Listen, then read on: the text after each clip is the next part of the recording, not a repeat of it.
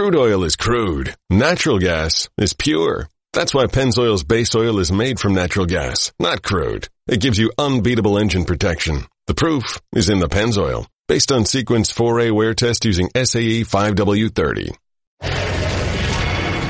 Pardon the interruption, but I'm Mike Wilbon and Tony. Scientists just found a bird in the permafrost that lived 46,000 years ago. I'm Tony Kornheiser, or as UB Brown calls them, the high school years. Oh, just shots at UB. Where is the permafrost? Where is that? I don't know where the permafrost is. It could be here, right near Lake Michigan, although it's been too warm. Is that possible? You don't think it's up in the Arctic, or you think it's possible? Of course. Wow. Yeah. It'd be great if you were stuck in the permafrost. No, it wouldn't. Make me happy. Welcome to PTI, boys and girls. In today's episode, Tyson Fury dominates Deontay Wilder. We've got chaos at the top of college basketball, and a former Zamboni driver becomes an NHL star for a night. But we begin today with the moving and extraordinary outpouring of affection towards Kobe Bryant and his daughter Gianna today in Los Angeles. There were speeches and performers paying tribute, and a collection of athletes perhaps unseen in recent memory. Wilbon, I was particularly moved by the courage and composure of Vanessa Bryant talking about her unimaginable loss. What struck you? Tony, I'll start there, too, with Vanessa Bryant. I mean, just seeing her get up there, it's unimaginable to me. The courage it took, the composure it took, and I wasn't sure what was going to happen when I tuned in. And so to see her talk about that and to ask Kobe to take care of their daughter, it was just moving in a way that I don't know that I was going to be moved. But all of the speakers, Tony, starting with Jimmy Kimmel, who sort of led people through it, and I thought he was the absolute perfect host in the way he executed that. And all of the speakers, and Diana Taurasi, just struck me, and sort of the talk of Kobe and women's sports and women's basketball and Gianna and what they were going through, and the new footage of her playing the game. There was so much of it. I thought it was an incredible public moment from Michael Jordan, and people don't expect that from him. And yet he had that and talked about the brotherly, big brotherly relationship that he had with Kobe. All of it was so moving and so sincere and so touching. And I'm glad that I watched it, and I wasn't sure going into it that I would be able to or want to. Yeah, I was happy with the humor, and almost everyone who spoke tried to be humorous. I was happy that there was a concentration on Kobe Bryant and his daughter, and not just Kobe Bryant as a basketball player. We were sitting in the newsroom here watching it, and as you know, there's 25 television sets, and almost all of them are tuned to ESPN. But there's one tuned to CNN, and they ran it full. They did not have commercial interruptions, and that got me to think, Mike, that this was more than just a sports event. It was a news event of consequence. Tony, absolutely, and not local, not national, global. I mean, because you see the reactions pouring in and people watching in live time where they are, 6 and 8 and 10 and 12 hours different from Pacific time. And it's a reminder about the impact of his life and the reaction. And people noted that. And you mentioned humor, and I thought, I now think of every speaker and Shaq, and I thought his light touch. And, the history that he referred to, the personal history with the two of them, it just all seemed appropriate and necessary. We move now to the Wilder-Fury fight. Unlike their first meeting, in this one, Tyson Fury knocked down Deontay Wilder twice. Fury hit Wilder so hard and so often that Wilder's assistant trainer, Mark Breland, threw in the towel in the 7th round. Wilbon, you bought the fight. What was your reaction to the outcome, and are you excited by the possibility of a third fight? Tony, I thought the whole thing was compelling. Not in the way I thought. I thought there would probably be more even exchange, and there wasn't. This was a beatdown. But let's go straight to Mark Breland, because to me, that's where the story really begins. Mark Breland, for those who don't know, was an Olympic fighter of some consequence. I mean, I covered the Olympic boxing team in 1984, and Mark Breland was on it. And so for Mark Breland, he's the most qualified guy in that corner to say, no, enough. Right. There's enough punishment here. Not only does he know the fighter, because he's working with him, he knows this predicament of being hit like that and being out of it and not being able to hit back and being hit in the ear, on the button, where you perhaps lose your balance for the next, who knows, the rest of the fight. We're not sure that Wilder had his balance. So I thought, and I'm watching with my brother, we've been watching fights since we were 4 years old with my father. And he's like, how he can't stop it? I'm like, Don, he has to stop it. And I was glad that Mark Breland was the guy, Tony, to throw that towel in and make that call. Yeah, Breland's a boxer. Breland's not some guy's cousin with a cell phone in the corner. I mean, that's the right call. I'll share a story with people watching that you and I know about. Many years ago, 1986, 1987, something like that, we were at an NCAA regional in Louisville. And Providence, then coached by Rick Pitino, was going to play Georgetown the day before the game. And Providence had these great guards. You had Billy Donovan and Delray Brooks, who could shoot from anywhere. And Rick Pitino told everybody there, we're going to go inside against Georgetown. And I wrote, this is insane, and he's lying, and he's not going to do it. Well, they went inside and they won. Tyson Fury said, I'm going to gain 30 pounds. I'm going to lean on him. I'm going to knock him out. And everybody said, that's insane. You can't do it. He did it. He won. All credit to him.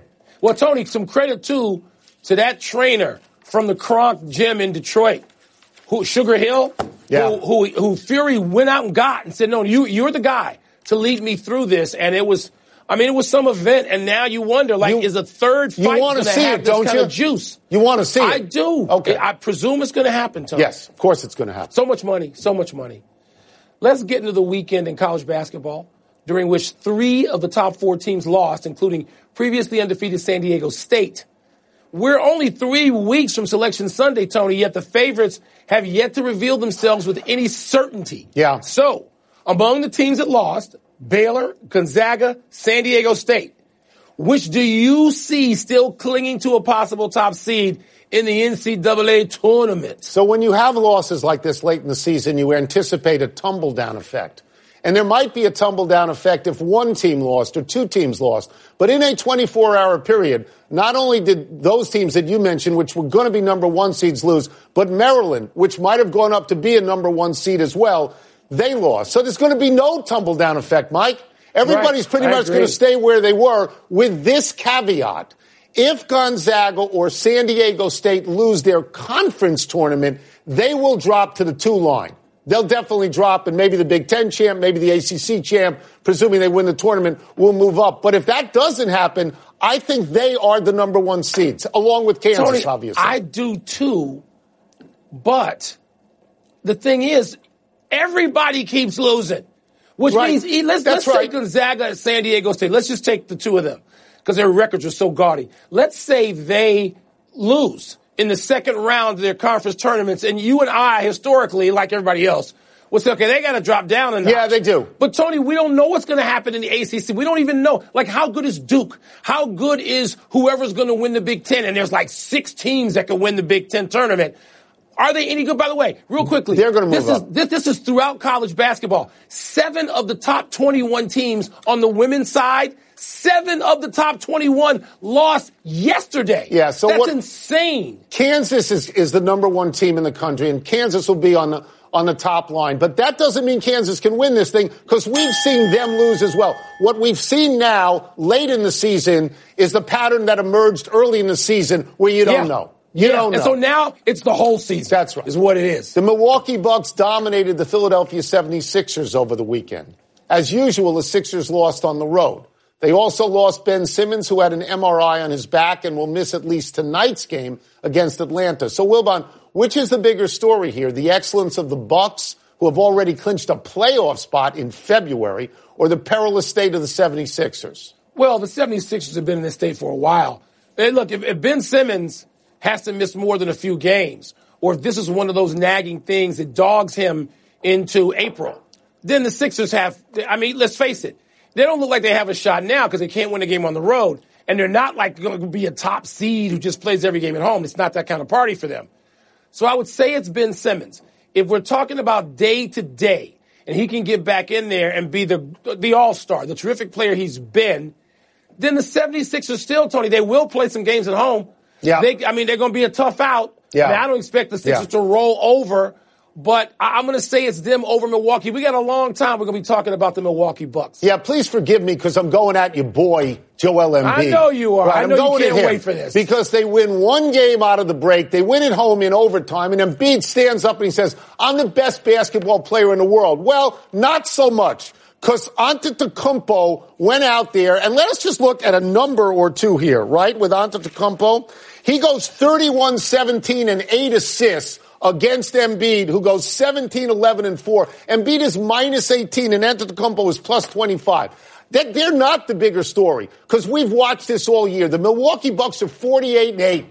And they're the bigger story right now. But they're the better team, They're killing it. They're killing it. Listen, and their players better than Embiid.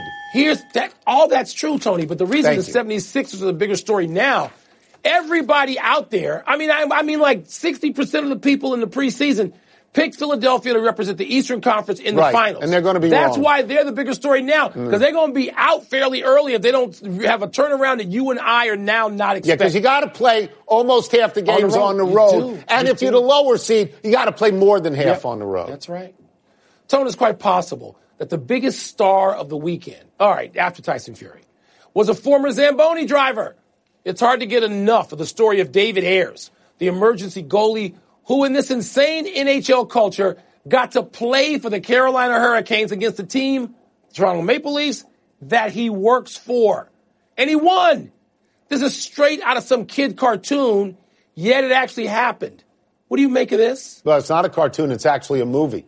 I mean, it's really a movie. This is exactly what you described. It's fabulous. And it goes beyond the sport. This guy was on every talk show this morning all around I mean, everybody wants to talk to him. It can only happen in hockey where at every game there's an emergency goalie. Teams carry two goalies. If they both get hurt, they throw in some guy, and he plays for whatever team needs him. And that's how it happens. He actually works for Toronto. And down the road, if Toronto misses the playoffs by 2 points. By 2. How about that? Then it's this game. What, you going to fire this guy? You know.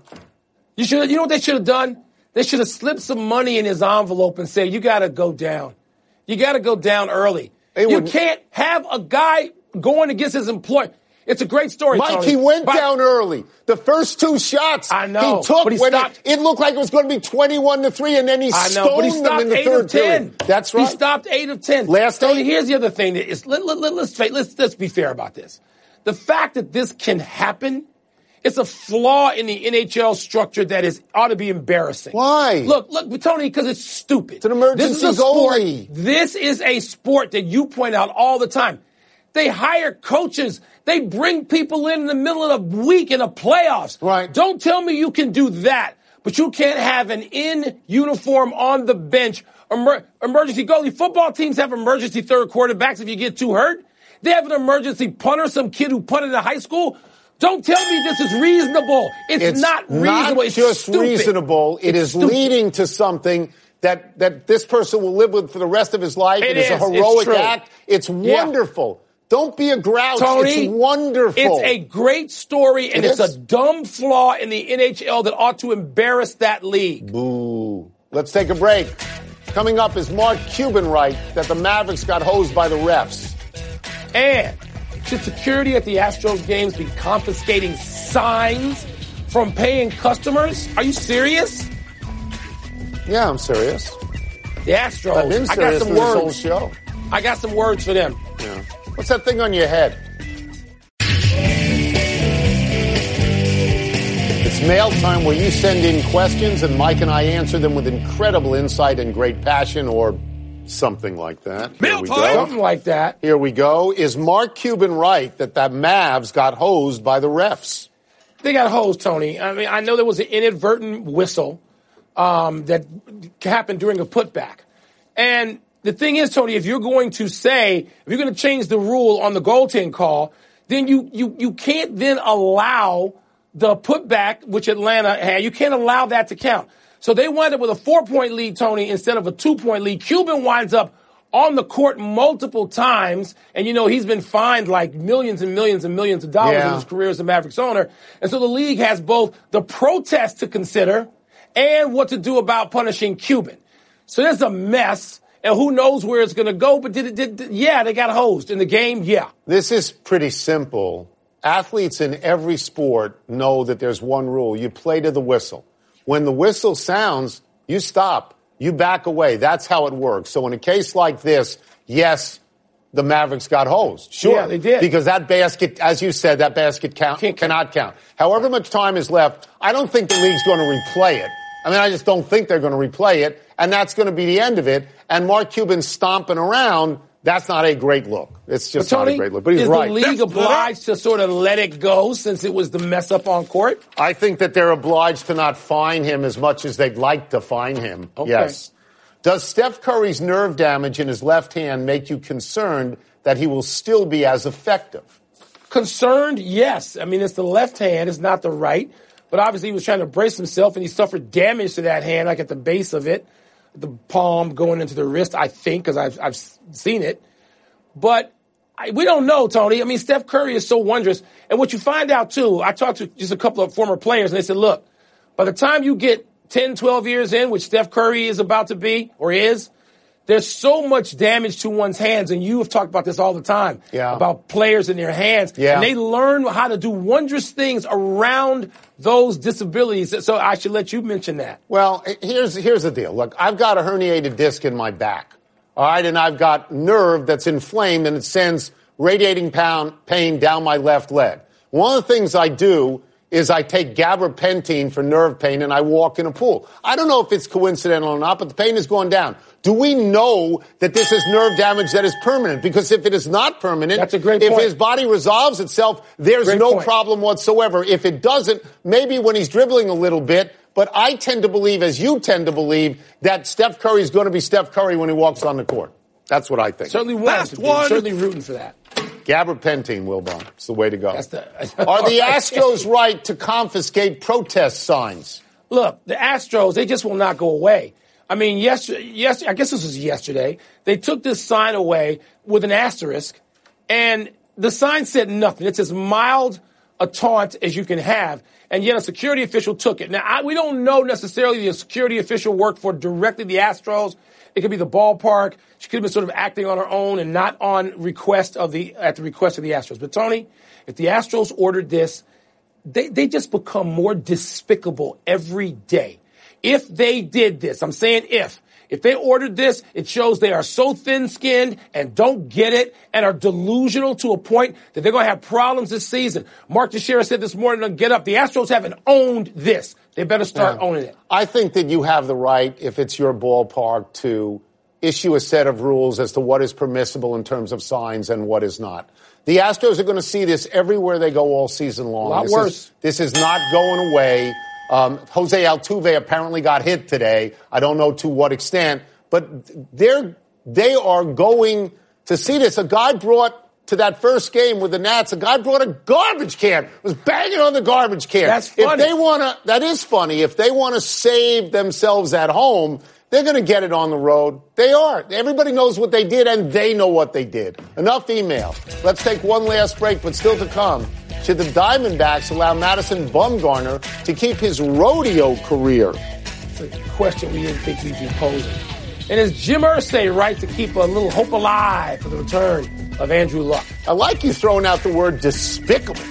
Despicable. Despicable. You didn't even think this was a big deal when it happened. I didn't.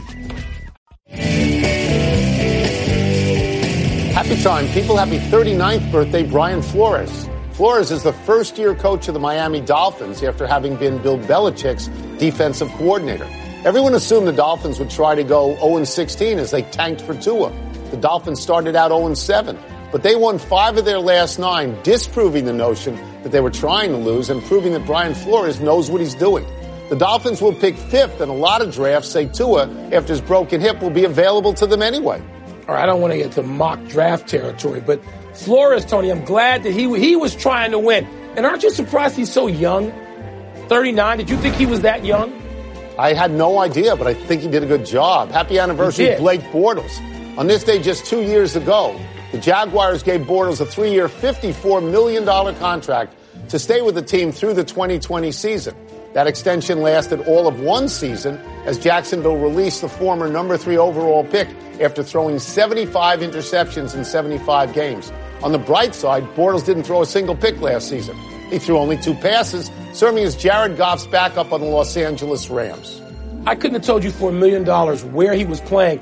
And it shows what a fraud an NFL contract is. You said it was 3 years, and then you said it wasn't. It only lasted a year. Then how the hell is it 3 years? Happy trails to Madison Bumgarner's secret rodeo career. The newly signed Diamondbacks ace confirmed to The Athletic that he has been competing in professional rodeo competitions under the alias Mason Saunders. The Diamondbacks, who signed Bumgarner to a 5-year, $85 million deal this offseason, say they were unaware of Bumgarner's rodeo career when they signed him. But Arizona GM Mike Hazen didn't sound overly concerned when he told USA Today, quote, "These guys are professional athletes and they're grown adults. They have lives outside of the game," unquote. Wilbon, what if he falls off a horse onto his left shoulder? Then he will justifiably get the NFL contract treatment, won't he? Big finish real quick. Alexander Ovechkin scored goal number 700 over the weekend. Your thoughts? Tony, it's incredible how he's scoring. Bigger deal, though, for the team is the Caps traded for Ilya Kovalchuk, Ovi's buddy. I mean, that's a big pickup, I think. Patrick Reed won the WGC Mexico event. Significant. Big win, but he's also been accused of cheating publicly in the last few months. Markieff Morris joined the Lakers. Significant addition. I'm sure he wants to go against his twin brother in the conference finals, preferably. Colts owner Robert Irsay said of Andrew Luck, "We'll see what happens, but we have to go on with the assumption he will not be back." Close quote. What do you read into that? That they're realistic, that he won't be back probably. Oklahoma State at new number 1 Kansas tonight. Are you smelling upset? I should be, Tony. I'm going to go chalk with Kansas and Jayhawks at home. But beware. Time, Tony. I'm Mike Wilbon. Same time tomorrow, knuckleheads. You can